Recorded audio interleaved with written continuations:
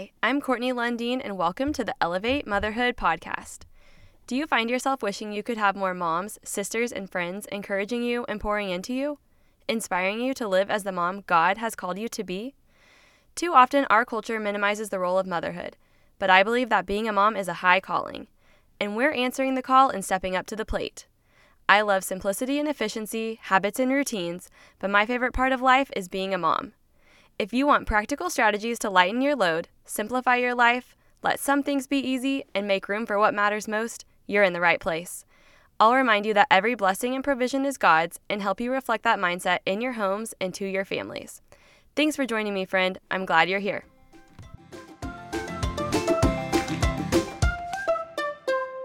Hey everyone, welcome back to the Elevate Motherhood podcast.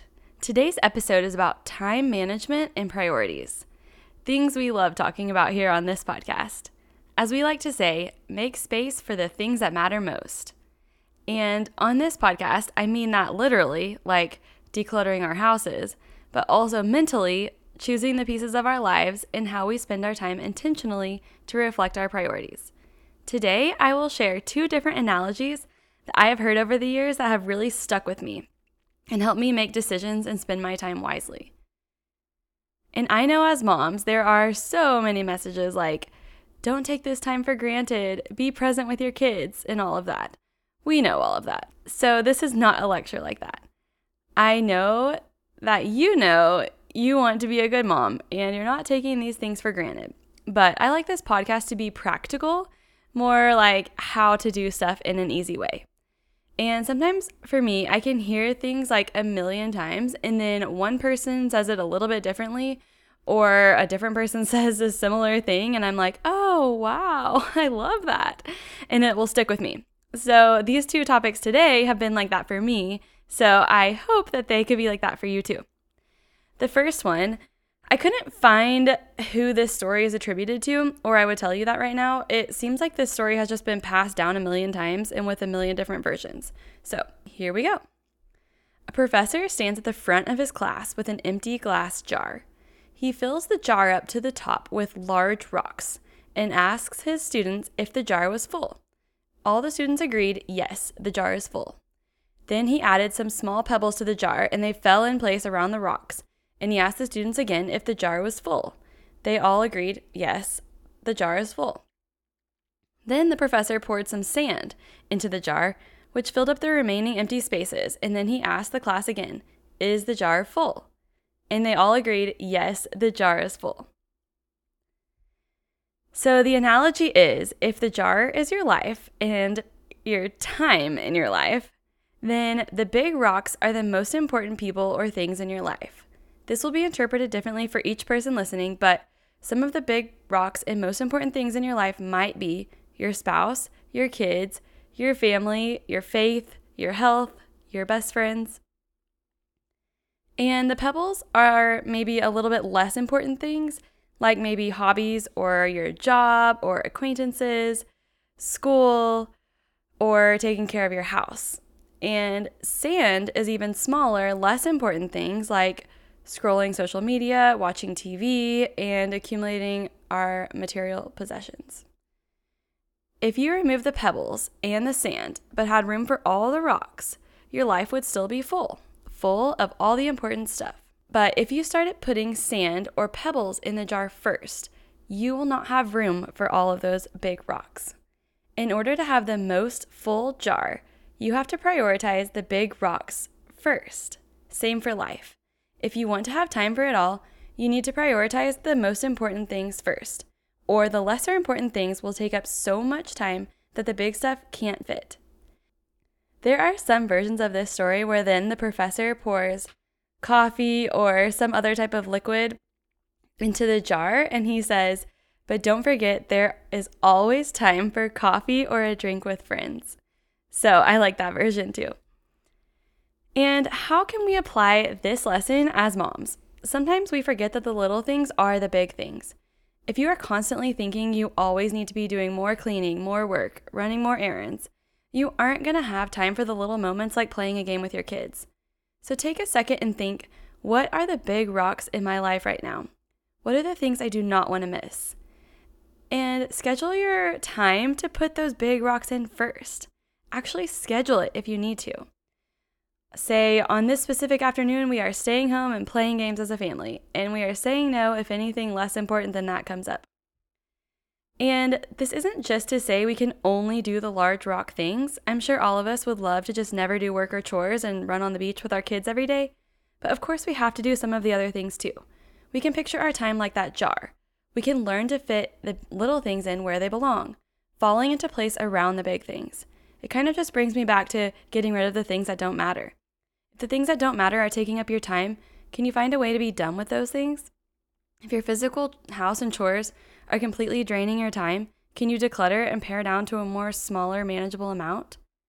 I think that operating on autopilot and just not realizing what we're spending our time and energy on is what is the most dangerous. If we can just be more mindful about what we are doing, find some sticking points or some time-draining points, we can do our best to streamline or solve that problem once and for all, or come up with a plan that we can be working towards to change circumstances or solve problems.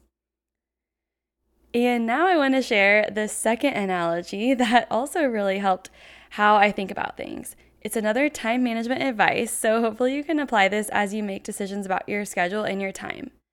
I'm about 99% sure I learned this from Rachel Hollis in one of her books, but I can't find exactly where she said it. So if anyone knows, let me know, and I'll come back and cite it correctly. I really did search for way too long to figure out where I heard this.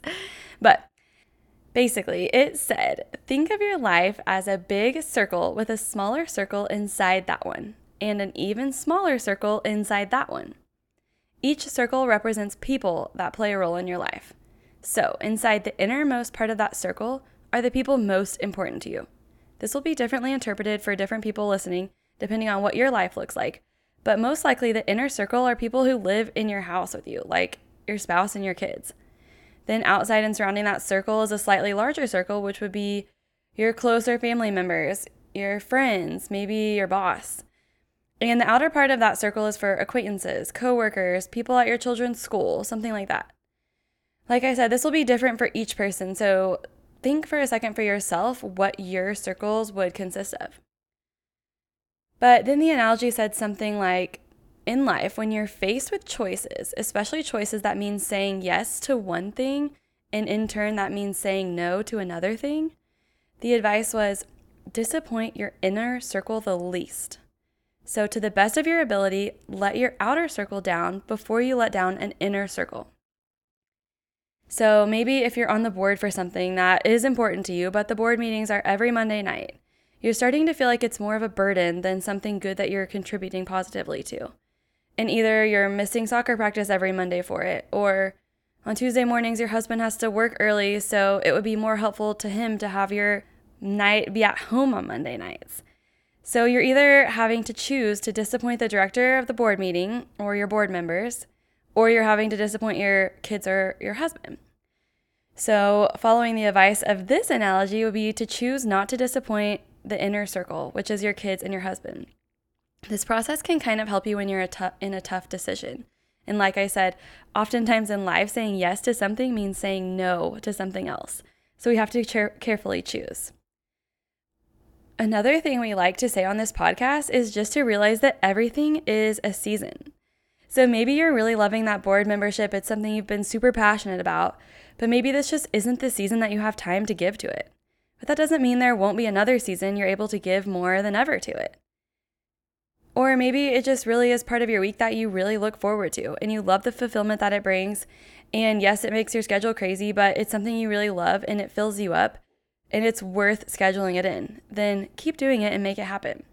You don't have to pick your kids every second of the week. I just like to remind you that most things are your choice. So choose to do something or not to do it, but don't feel obligated or guilty when you do. Conversations like these help me to keep my priorities straight and keep the decision-making process and time management as easy as possible. So I hope this helps you too. That's all I have for today. I want to tell you we are super close to launching something brand new for Elevate Motherhood, and email subscribers will be the first to know and will also get the very best deal when it launches, closely followed by you podcast listeners. So head to the link in the show notes to subscribe to my email list.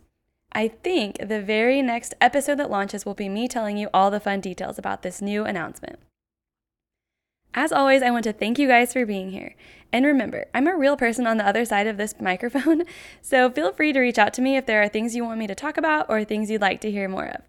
I think this community so far is just really so special. Before we go, I'd like to say a prayer and blessing for you. Thank you, Lord, for these listeners. Thank you for how much they love their families. Thank you that you equip, sustain, and guide us in the day-to-day when we listen to your voice and stay in your word. Help us to shine your light in our communities and especially to our families. In your Son, Jesus' name, amen. Thanks for being here, friends. Until next time, let's elevate motherhood.